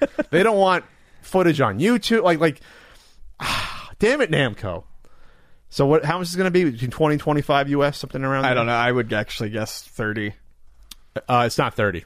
Okay. It's the yen is in the trailer here, and I cannot calculate yen directly here. Ooh, wait a second. That's neat. Oh, what are you seeing? Namco collection will. Oh, so it's showing that the Namco collection will be brought over as the Namco Museum Archives Volume 1 and 2. Oh. Especially as it also details the Championship Edition demake on the collection. Some of the titles in Wave 1 of the Japanese release have been moved to Volume 2. And it seems the game... It's okay, so for the Volume 2, M2 is working on a brand new Famicom port of Gapless. What is that game? And that looks like it's actually going to be... Is that Galaga Plus? That's Galaga 3, technically. Okay. That would be interesting to see. All right, anyways. It's 2,400 yen. What is that in US? It'd be about 20 US. They always round up usually, right? It'd be about 20 US, I think. Okay. So that's going to come out as a different collection here, 1 and 2. It's going to come out as 2 parts, yeah. But you have to buy both, though, to get the Pac-Man Championship? No, I think that's going to be in Part 1, and Gapless is going to be in Volume 2. Oh, so Oh, I see. They're going to do a bonus game like that. That's... All right. Any list of games that are in Part 2, or no? Doesn't say. Okay. But like I said, the list of games isn't bad. Like, I'm surprised about Splatterhouse. Pocket Graffiti, that's a deeper cut, and that's not usually when you think of Namco games. You don't think of that one on top of your head. So, and like I said, the Horse one just looks like a goofy, fun game. Hopefully, hopefully there's not a lot of stuff with the translation that you can play it there. And there's like a side-scrolling action adventure looking game. I was never into Tower of Draga. I do like Galaga. I love Draga. But we played Galaga 1,000 times. But all right, well there you go. That's Ian's. I'm happy that Ian's gonna be happy for that. That's good. That's good. Yes. A much better value than the Game Gear Micro. Much better. The value. Moving on. Ian, tell me about this Sim Refinery thing. So Sim Refinery was released and caught by the Obscuratory. The Obscuratory for games unplayed and unknown. Which is run by, I believe his name is Phil Salvador. A really great website. I love reading the Obscuratory. So they got a hold of a prototype of Sim Refinery, which was being worked on by Maxis for Chevron, as sort of like an edutainment game to be released. They had Build your own refinery. They were talking about a month ago about how Maxis, did this, and they were talking about Sim Refinery, and on I think it was. Well, all the different educational titles. It found Yes. that there was like a spin-off company that was working on different products. For like different companies and stuff like that. Like a health care product, and there was other ones. Yeah. So, Sim Refinery was one of them, and someone on, I believe it was the message board that I always want to call it NeoGAF. I don't know what it's called what it's called now. Reset Era? Reset Era, I think, is what it is. I think it was someone on Reset Era actually had one of the discs. And they sent it off to him. They didn't know what was on it. There was some fear there that it might have been overwritten with like Doom or something like that. They didn't know until they saw it. So yeah, the disc was backed up and saved, and they streamed a copy. They streamed themselves playing the game, I think, last week, and it's incomplete, but it's still interesting to see that there's something exists. there. Yeah. So Ars Technica did an article about this a few weeks ago, talking about some of the background. Yeah, Maxis Business Simulations was the division. Yeah, it sounds like they bought. Maxis acquired and renamed Delta Logic to Maxis Business Simulations, which operated for 2 years before spinning off to its own company, renamed Thinking Tools Inc. So I'm sorry, it was Ars Technica where they found someone found the disc. So, but it sounds like that's what helped dredge it up, was talking about this. Right. So I was like, oh, I got this thing. Sure. That's how this happens. It's great. It's fantastic. I'm wonder if whoever is is in the Maxis offices somewhere has copies of this somewhere. It'd be great to put these out there, for preservation purposes. Like the healthcare one sounded interesting. I don't know if that one was completed when I was reading about it. Like simulating how, I guess, providing different types of healthcare in the city, how it functioned. It seemed like kind of abstract in a way, but it was interesting from what I quickly read about it. Let's see. It was a shaky business proposition that started. Real Right once said, "I know how pathetic SimCity simulations are, really compared to reality." While Hiles finally got the thing his company, Delta Logic, was sorely missing in a single word: fun. So I guess there was a marriage between a more dry company and Maxis to make these a little fun. It won't be 100% real, fun, but it'll be fun. People actually want to use these. I mean, we're in the world of Carmen Sandiego isn't realistic, or Oregon Trail so much, sure. But you're learning as you play, right? So, looks like Sim Refinery uses some of Sim Farm's assets, which was actually one of my favorite Sim games. Never played that one. I loved Sim Farm, Sim Ant, and Sim Tower were three that I really, really enjoyed. And those are three I never played. You didn't play Sim Ant for the Super Nintendo guidebook? I didn't review that one. That's probably good old Daniel likes playing those Sim games. Sim Ant. He'll be reviewing the Sim City that came out for 64 in Japan. Oh, nice. Hopefully there's a translation patch out there to help. But yeah, it's cool to see this. I find this sort of stuff very interesting. This era of like where video games were tried, where people tried to use video games for education and business purposes. We've seen it in Japan a couple of times. There was the Master System game that talks about traffic safety that we talked about on here. And then there was the NES game that was actually, I think it might have been a refinery or something like that. No, it was like safety protocol working. It was like a safety protocol game. Yeah, safety protocol game. So I think that's interesting, and I wonder how much of this is like going on now. How much gamification is actually being done in training? Well, remember the PC era. PCs were adult products. Yes, up until mid 90s, if you want to say even late 90s. Like they were extremely expensive, obviously, but they were very difficult to use until probably Windows 95. 3.1 a little bit, but like kids could not easily run a computer. It wasn't until the 2000s, I think, that they became an everyone thing. So for a long time, that's why like when you look at the most popular computer games up until the mid 90s, they were adult games. Sure. Then you got to teenage with Doom, but like all the adventure games and the point and click games, they were not marketed towards kids, most of them. And then obviously the text adventure games were adult games. So that was that weird time where the average owner of a computer was probably like 40 years old. It wasn't like a young person sort of thing. Let's see. Sim Refinery prototype was made for a low budget of $75,000. And it's understandably missing features that a higher budget game might have. It was meant to be expanded on if Chevron wanted to continue the project, but it was never adopted within the company, and development didn't go any further. I think it's interesting because Chevron, obviously, it's a big company. I don't know if they were that much bigger 30 years ago because I've been watching all these 80s commercial clips, and it's around the San Francisco area too. So many Chevron commercials, sure, from these Northern California broadcasts from like the 80s. In the East Coast, we didn't have, I think, a ton of Chevron. It was like Sunoco and Shell. Yeah, Sunoco. Definitely Shell was around a lot. Shell was Hess, a lot. Mobile. Hess was in New Jersey. Yeah. Remember Hess, the green one? Hess trucks. So I guess all refineries are localized, or regional. Makes sense. In a photo published in the San Francisco Chronicle in March 93, several months after the prototype was completed in October 92, you can see a little bit of barely legible text on the computer screen. It lines up with the text in the prototype that says game prototype presented by Chevron and Maxis. If it was this version that they were showing off to the press half a year later, that leads me to believe that Maxis did not continue development past this point. Wow. So it was showed to the press. Hey everyone, come look at this Sim Refinery game. That's interesting, I guess. A different time, Ian, in the early 90s, I guess.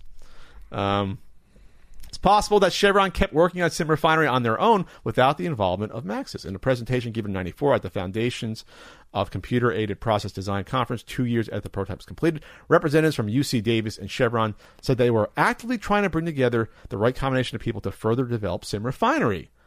This would explain why Bruce Skidmore said he was asked to continue working on the game as late as 98. Wow. However, this copy of Sim Refinery is what Maxis Business Simulations was able to complete. So there could be a more different, complete version out there. Right. Interesting. Yeah. All right, Bruce. Where's your copy, Bruce? where do you have it? So you got a map screen and you have an edit screen, which doesn't work in this version, and then you put together your plant. You build plants. There you go. I guess if you want to learn how the business works, and they're not going to use this for engineers to learn. They're going to learn that separately. But I guess this is a nice tool to show, I guess, how it operates. Maybe managers. I don't know. Yeah, it's interesting. So maybe more of these sim stuff will come out there. Let's have a little chat here about Fred Chesney, Atari, the VCS. Headline from the Register, written by our pal Kieran McCarthy. I feel like I know him. Kieran McCarthy. Not just its VCS console that's MIA, Atari is a no-show in court too. Reborn Biz ignores hardware architect's lawsuit over unpaid wages. Oh my God. It's a nice reading headline. That's more like a long sentence than a headline, but yeah, that's how our cheeky Kieran is. Okay, so if you didn't keep up with this before, the main architect originally of the Atari VCS was Rob Wyatt.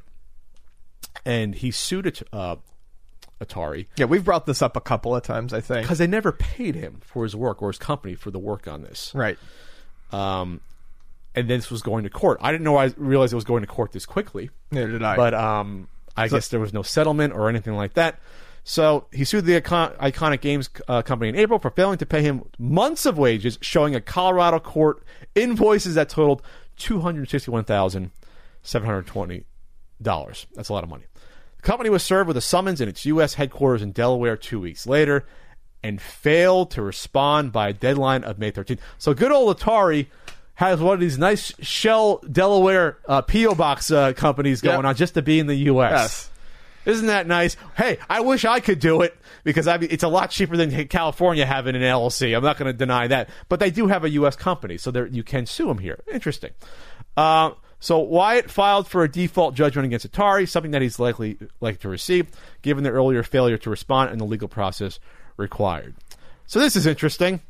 So Atari couldn't even muster up getting a lawyer to come and even present at a hearing for this, and are basically throwing in the towel on this. I mean, that's what they're doing. So I guess that we had talked about this in October. It was. He resigned in October 2019 after saying he hadn't we been, did talk about that in October. After he said he hadn't been paid for 6 months. The guy who, was supposed to turn this into something other than just marketing, bloviating, and bullshit. Yes, could have made it an actual product. Yeah, they decided that wasn't important to pay for. An actual product. And they got their millions of dollars that obviously they could have used to pay him, so that's not an excuse. Yeah. So, I mean, I'm not surprised. They could have probably, if Atari was even sensible, they could have even probably settled for even less than that total amount if they realized, okay, well, we'll keep this out of court. We'll give you like whatever, 200 or 225, whatever. And maybe they'd even try to do that. It sounds like we're just going to be lazy and not even show up and then automatically lose for the full amount. Like, I can never picture a real company doing something like this. Because then you're embarrassed on top of it. Because if you're going to pay him anyway, Ian, why not just pay him legally then before you have a default judgment against you? Like, this is... Sorry. I'm just flabbergasted by the lack of business sense all the way around. Like, this is like Sega with their Game Gear Micro, where it's like, you're not thinking at all about this. Like, you don't give a shit about how your company looks. And you're going to pay out money. Or maybe they think we're in France, so it'll be hard to get our money, but I don't know. This is insane to me that you would not even show up or try to fight this or even negotiate or what have you. You have the money to hire a fucking lawyer to at least negotiate this. I don't get this at all. Yep. Nope. It's I don't know. Admitting defeat. So the rest of the article is worth a read. It just kind of goes through the history a little bit. Goes through the history of this nightmare console so far. Basically talks about how they have repeatedly opened pre-orders because they suspect they have repeatedly run out of funds. As of last week, they are promising, and I feel like this has been promised for a long time now, they are going to have an initial run of 500 consoles available by the middle of this month, supposedly. And you ask why shouldn't they have the funds to do all of them? Because there are nearly 12,000 people who are waiting on the box. They got $3 million from this. Yeah. Was it 3 years ago? It was 2017, right? Yeah. Was it 17 or 18? I think it goes all the way back to 17. It's been 3 years. It was July 2017. Yep. So, yeah, and just points out that when this does finally hit market, it's going to be underpowered. It's going to rely on a largely unknown game streaming service. That's AntStream. We've talked about AntStream on here before. When the fuck was this ago? It's going to rely on a largely unknown streaming service for anything beyond Atari's own games, and people have to pay for that service. The same 100 games you can get buying the fucking Raspberry Pi from Micro Center, probably, on there. So, it's insane, and I think at this point they're just slowly, dawdling. Oh, no, it's only been 2 years. Excuse me, it's been only 2 years since the Indiegogo. It was June 29th, 2018 it ended. Okay. They raised $3 million. $3 million. It's a lot. The comments are not locked.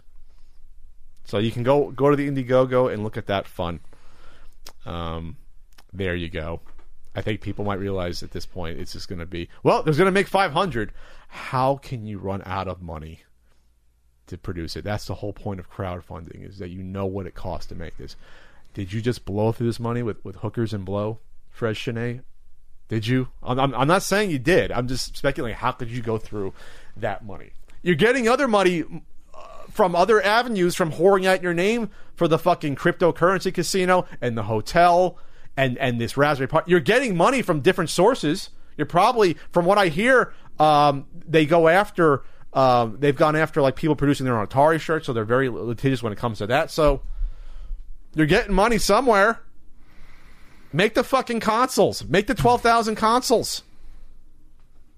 Holy shit. What a joke. This is funny. Kieran this is editorializing and news, but it's great.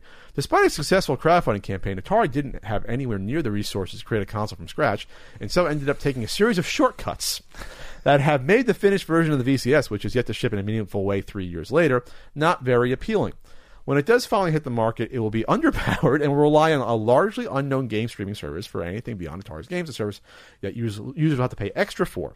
There are no outside developers on board and no ports of popular games. Atari has repeatedly reopened for pre-orders, many suspect because it has repeatedly run out of funds. And as things stand, last week promised that it will have an initial run of 500. There are, however, nearly 12,000 increasingly angry netizens who have paid as much as 400 for each box. The fact that Atari is heading into a default judgment in a lawsuit brought by the bloke tasked with creating the console, it didn't even respond to the allegations, is just one sign that the Atari VCS is destined for the dustbin of history. No comment from Atari was received at time of publication. That cheeky Kieran. Oh, it's crazy. I wonder what happens if they don't come out with these 12,000. I wonder what will happen. You think that if you don't come out with this 12,000, that there will be, obviously, everyone will be reporting on this, and then no one will hopefully do a business with Atari. And the name doesn't mean anything, obviously. Right. Those games have been re-released so many times. I don't even think those games have any value anymore individually. No. Those 2,600. I mean, they've been. No, they can't possibly. I mean, I should have bought the rights to Atari. I mean, like, how much could it have possibly cost at the time? Well, let's put it this way. If they try to sell this eventually, I just think the value will just be less and less. It's never going to be the same again. No. You know, we're fucking 45 years into the existence of Atari, for God's sakes. You know, so 74, 75. Holy shit. With Pong and everything. My God. All right, anything else to add from our cheeky Kieran McCarthy? No. All right. Ian, we have a scumbag. Seller, we do. Of the week. Yes, we do, Ian. Look at the topic list. I'm looking at the topic list. It's under Scumbag Seller of the Week. Our Scumbag Seller of the Week is, wow, hard to pronounce this name here. It's BE881920. It sounds like an android from Star Wars there. And they are Scumbag Seller of the Week, Ian, because they are selling medium, flat rate, boxes. United States Priority Service mailboxes. The ones that you can just go to the post office and grab off the rack. The ones that they can ship you for free. Priority mail packages or boxes are free. The envelopes are free to use. And it's selling these for one box, Ian. Only one on eBay. Oh, you get 25. No, you get 25 of them. Okay, you get 25, flat rate boxes for $5. So what this tells me is I don't think this person actually has these on hand. They are going to drop ship you. Yeah. Yep. They're going to say, okay, what idiot is going to pay me $5? They're going to give me their address. To go to the post. To literally go online, go to the request page, and put it in their address and send it to them. Yep. I don't think this is... This is I think this is against terms of service. I don't think you're allowed to be drop shipping on eBay. You have to own the items you sell on eBay. I'm pretty sure that's a terms of service thing. You cannot drop ship. You can't take pre-orders on eBay. I know that. That's supposedly right. This is drop shipping. Drop shipping. Yeah, more than 10 available. Yes, there's a billion available because it's the post office. This guy doesn't have 2,500 boxes just chilling. I use these boxes myself, and they work very well. Up to 70 pounds, great for shipping.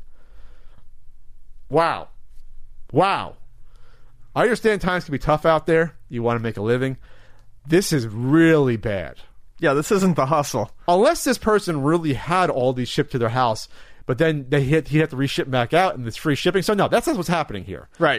Unless he's thinking, I'm going to do you a favor. I'm going to just send these for free, basically. But I don't think you could ship priority mailboxes, flat rate priority. I don't think that's how it works. It's like a priority inception. I don't think that's how it works.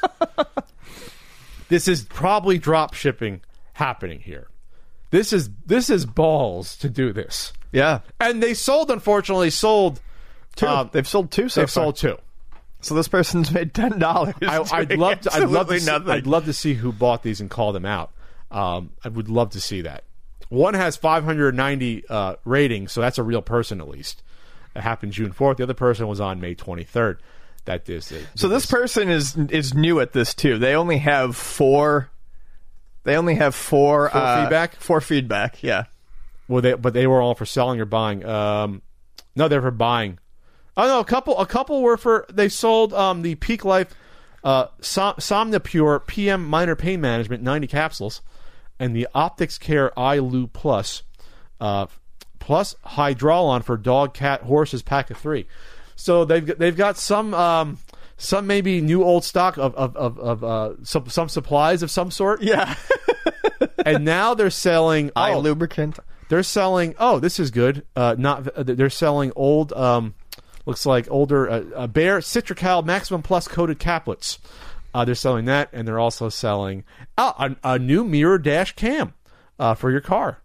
I guess one of those with a touchscreen. I'm interested in seeing about this. I'd love to have a little touchscreen put in my car there. So this is interesting. We haven't done a Scumbag Sell in a while because we're just running into the same sort of repro boxes and RetroPies with games installed on it. It's really hard to make our list of a Scumbag. It is. I mean, Sega probably should have with the Game Gear Micro, but selling free boxes is definitely a good way. Selling free boxes that is a good way to get us. You're not shipping. Okay. When will people figure out if they buy this that hey, this is not coming from this person who's from Indiana. This is coming from the or whatever the nearest postal service is to ship me the boxes. Whatever the nearest regional center is probably shipping me these boxes to out. Right. That's who's probably doing this. This is nuts. USPS box request. Priority box request. I feel like I should put it in the comments section here and do it. Yeah, even if you go to like stamps.com, you can get it from there. Yeah, there's a shipping supply. There's a USPS store where you get it. Yes, you go on Ian. Oh, dual use priority mailbox, pack of 10 or 25. The cost, Ian, is $0 and 0 cents. You can get the military care kit, 6 boxes, tape and labels. $0 and 0 cents. How many cents? 0 cents as well? Double 0 cents. Wow. The only thing they charge for, it looks like, is like a postal scale. All right. Okay. USPS, I love you. Don't close my account. It's really highway robbery to charge $73 for a USB commercial scale. Those are like $15, $20 on eBay for something that goes at least 100 pounds, or less, $10. So that's bad. Well, when they're giving you all those delicious free boxes for free. Yes, but now I want to look up how much a 330-pound scale actually costs. 330-pound. It's not $73. If it is, excuse me. Mail scale, postal scale. Yes, you can buy one for $34. A 330-pound digital scale. So okay, they have margin on some things of the USPS. I do know that, like, when you go into, what the biggest thing that pissed me off? You go in, you got to buy that little crappy packing tape that's awful. That little. Oh yeah. They charge like $3-4 for that little thing, when you can buy the big hunk of roll with the professional. What were they called? The with the big handle. That's real packing tape. Yes.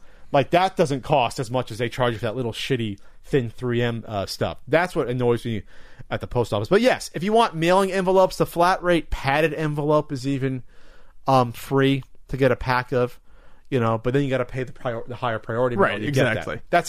That's how they get you. That's how they get you. It's like the free salad and breadsticks.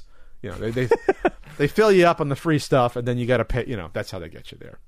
Yeah, everything is free here.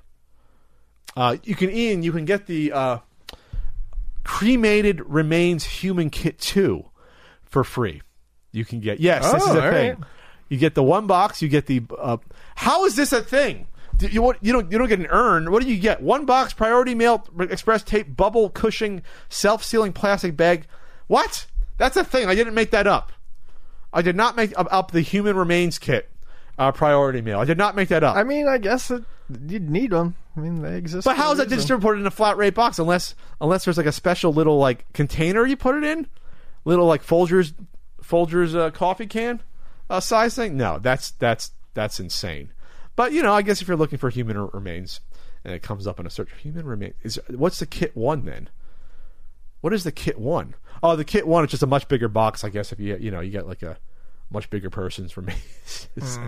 Oh, it's a special box that says cremated remains. Oh, it's a special because it's toxic that you're transferring. I guess. Sorry. Anyway, we're getting off topic here.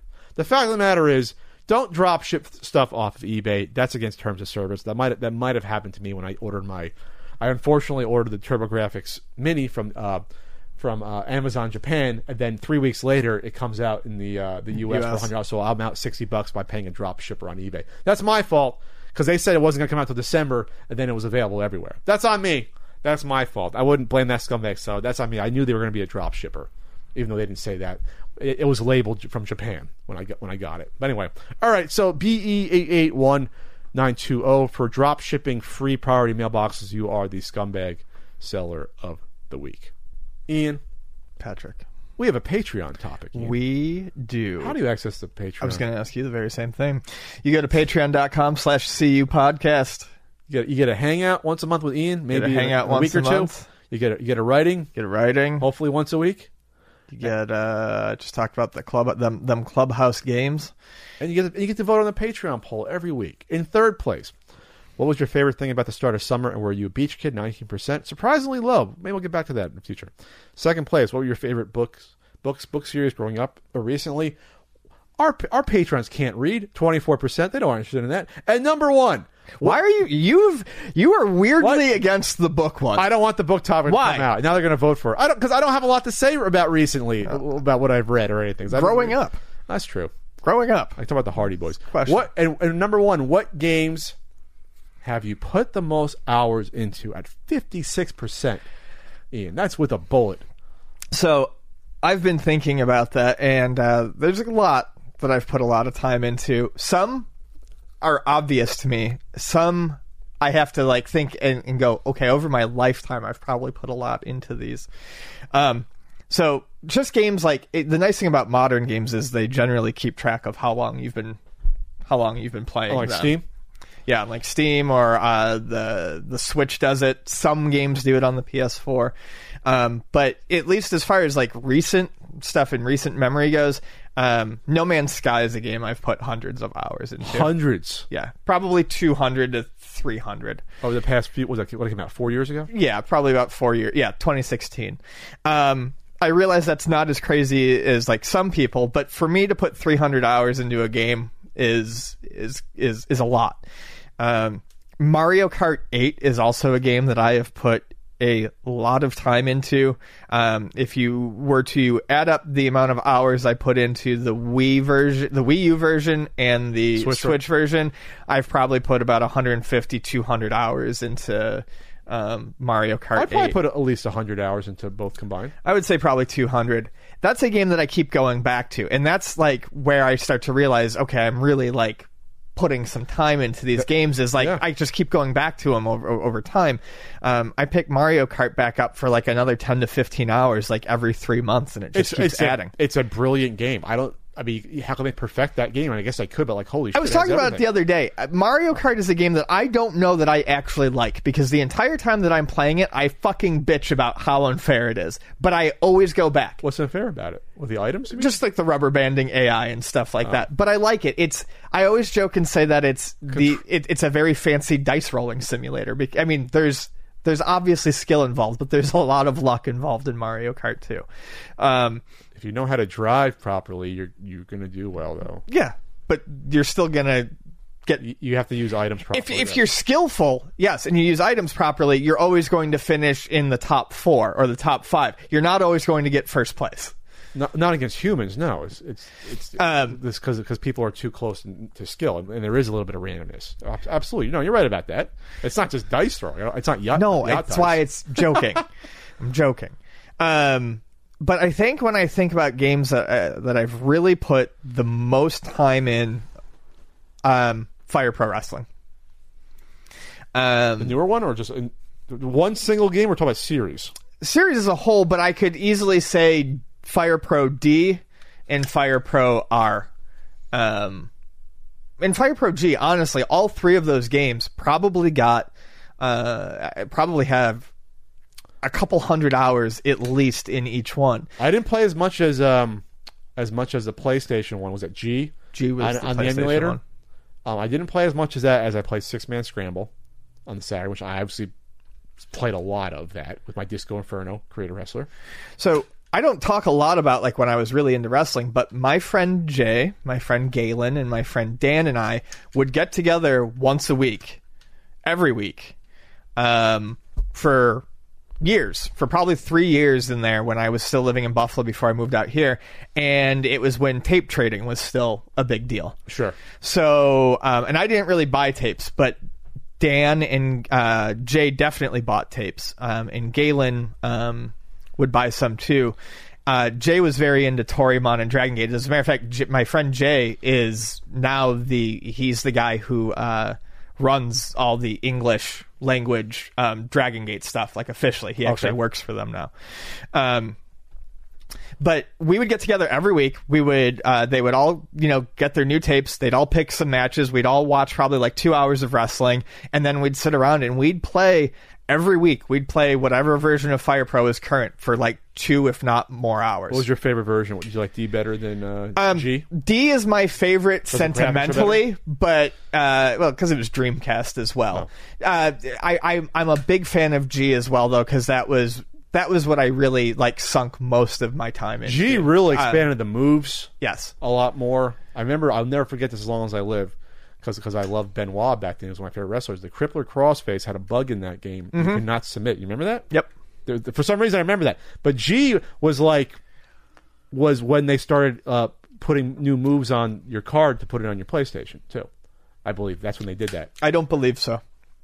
Really? I thought they did that on G. I don't believe they did that with G. They did that with D. Was it D, not G? D, they released new moves. What they did in D was they held a vote. And they released, I think it was 16 or 20 new moves for the game. And there was a service. And basically, you would download it onto your VMU. And, we would get all the new moves. I'm trying to go back to old fucking forums from 2001, too, to see if there was move packs back then. No, there weren't any move packs for G. I can promise you there were not move packs for G. I'm confusing it with that. There were moves added to D. That was the first time they added any sort of moves. But yeah, so I mean, I have just alone, I have probably 400 hours into one of the Fire Pros into D, G, and R. So yeah, I think honestly that's probably the game I've spent the most time playing. And there was a point in time where I played DuckTales every day when I got home from school. And would never though equal Fire Pro. It would never equal Fire Pro. No, but if that was one that I played a lot. I would get home and I'd play DuckTales every single day. When I was in high school, I'd get home and I'd play DuckTales once or twice through almost every single day. So there's lots of time. This is how I broke this down. Lots of time in that too. Games that took a lot of time at first. Games that you repeatedly play a lot. Sure. Or short games like NES where, as a kid, I had Jaws. I'd probably play Jaws for 20 hours. Right. Like what human would do that? Because each game would take half hour, 40 minutes, whatever. But you play them a lot. I don't think as much as I play Contra or as much as I played Super Mario Brothers, there's no way the amount of time would even get close to some of these computer games that I played. Yeah, there's just absolutely no feasible way, because these are not games that take hours and hours to complete. I mean, some NES games do, like Legend of Zelda. It'll take you a few hours. By the time I got good at DuckTales, I mean, an average run was no more than 15 minutes. That's very. I mean, that's how long a Fire Pro match takes. If Rampage, on the Master System, I think he's beeping. If Rampage on the Master System would take you 2 hours, I ain't gonna play that more than once. Yeah, I remember playing that in the Master System. So that's the only game I have besides the built-in Alex Kidd Miracle World on the Master System too. Which, God, the more I think about Alex Kidd, I don't like it. Reviewed that game too. I would not go back to those games. Sure. Like Top Secret Episode, I owned, but I could only get an hour in before I got stuck, and that was it. Sure. Then I'd be discouraged from playing it again. But Once you get to the computer and you get to games like playing like, X-Wing and TIE Fighter, just doing those campaigns takes several hours to get through that. And some of those escort missions are very difficult. So those games could take you 20 hours to play through. Yeah. Now you're starting to get into these games that are a lot longer. Like playing a game like Space Quest, or those don't take that long to get through, but these games that have campaigns, yes. And then when you start to get into games like, like obviously Unreal, and then get to college, you're playing multiplayer. Now we're talking a lot of time. So to me, I thought about it. I said, how much should I play Civilization 2? I played that game for like 8 hours a day one summer, which you're talking, let's just say that summer, whatever that was, 96 that summer, somewhere around there. We're talking, because you're not playing Doom 8 hours a day. You're not doing that. So we'll just play, not 8 hours, we'll play 6 hours a day. 6 times 30, 180 times 3. That's like 500 hours. I probably played 500 hours let's just say 400 hours, something like that. I probably played 300 to 400 hours of Civ 2. I'm not sure that's the most I played. I might have played Unreal Tournament 2004 more than that. In the 2000s, mid 2000s, I was in a clan. I was in tournaments with like assault mode, and those sessions would go easily. Each session could go 4 hours, and we're talking playing that game for years, like 3 years. That game was popular probably with the add-ons and the TAM add-on. So I would probably say between like Civilization 2 is up there for sure, and then maybe there's an NES game I'd probably get into the 100-hour from repetitiveness, but it'd be hard to think of one that I played that much to get to 100 hours. And then Unreal Tournament 2004, probably more than Unreal Tournament 99, more than the original Unreal. I probably played the most of any game the more I think about it. That game became like playing that game almost every day for a while. Right. At least a couple hours each time. Like that probably within 1 year surpassed any summer of me killing my life and my reading list to Civ 2, which probably wasn't 6 hours a day. It was probably 4 hours a day. Sure. So anyway, that was I think about that a lot. Because I said, NES games you go back to a lot, or even Super Nintendo games, there's no way I'm playing these NES games for 400 hours. They're impossible. Not even if it's fucking Nobunaga's Ambition, that's not going to happen. You're not going to do that. So that was a good Q&A. It was. Better than reading. No. I could go off on reading. No, I like to read. I got to read more. Ludlum. With the ba titles. Yes. Ba. Anyway, is that it for the See You podcast? You done? That's it. I'm done. It was a good one. It was a long one. Hour 40. I was going to say hour and 36. Hour and 40. Probably close to hour 36, but yeah, this was fun. Again, I have a Cameo started up, cameo.com/PatContry if you want me to do a personalized message or birthday greeting or breakup or congratulations on graduation. Well, it's hard to say. Then all net proceeds after Cameo's cut this month, I will donate to American Civil Liberties Union, ACLU, which are helping out lots of different areas with stuff going on. Yeah. And then I still got to finish editing the new NES Punk video, and my heart obviously has not been into it. I shot it 2.5 weeks ago, and I'm like, I just don't feel like doing it. It was one of those things where at the time it was He's like, I'm going to edit this, get that in a few days, then all hell breaks loose, and you're like, oh, Jesus. But I'll get it out there. I'll get it out before spoilers, before Pac-Man turns 41. Okay. That's why I didn't put a date on it. I learned for the Christmas episodes, I didn't say, well, Christmas just happened. No, right. Oh, Pac-Man turned 40 recently. It's like recently. Sure. It's like, it has to be timely. There. All right, that's Ian. I'm Pat. That's my hair taking over my body. We'll see you later. Bye.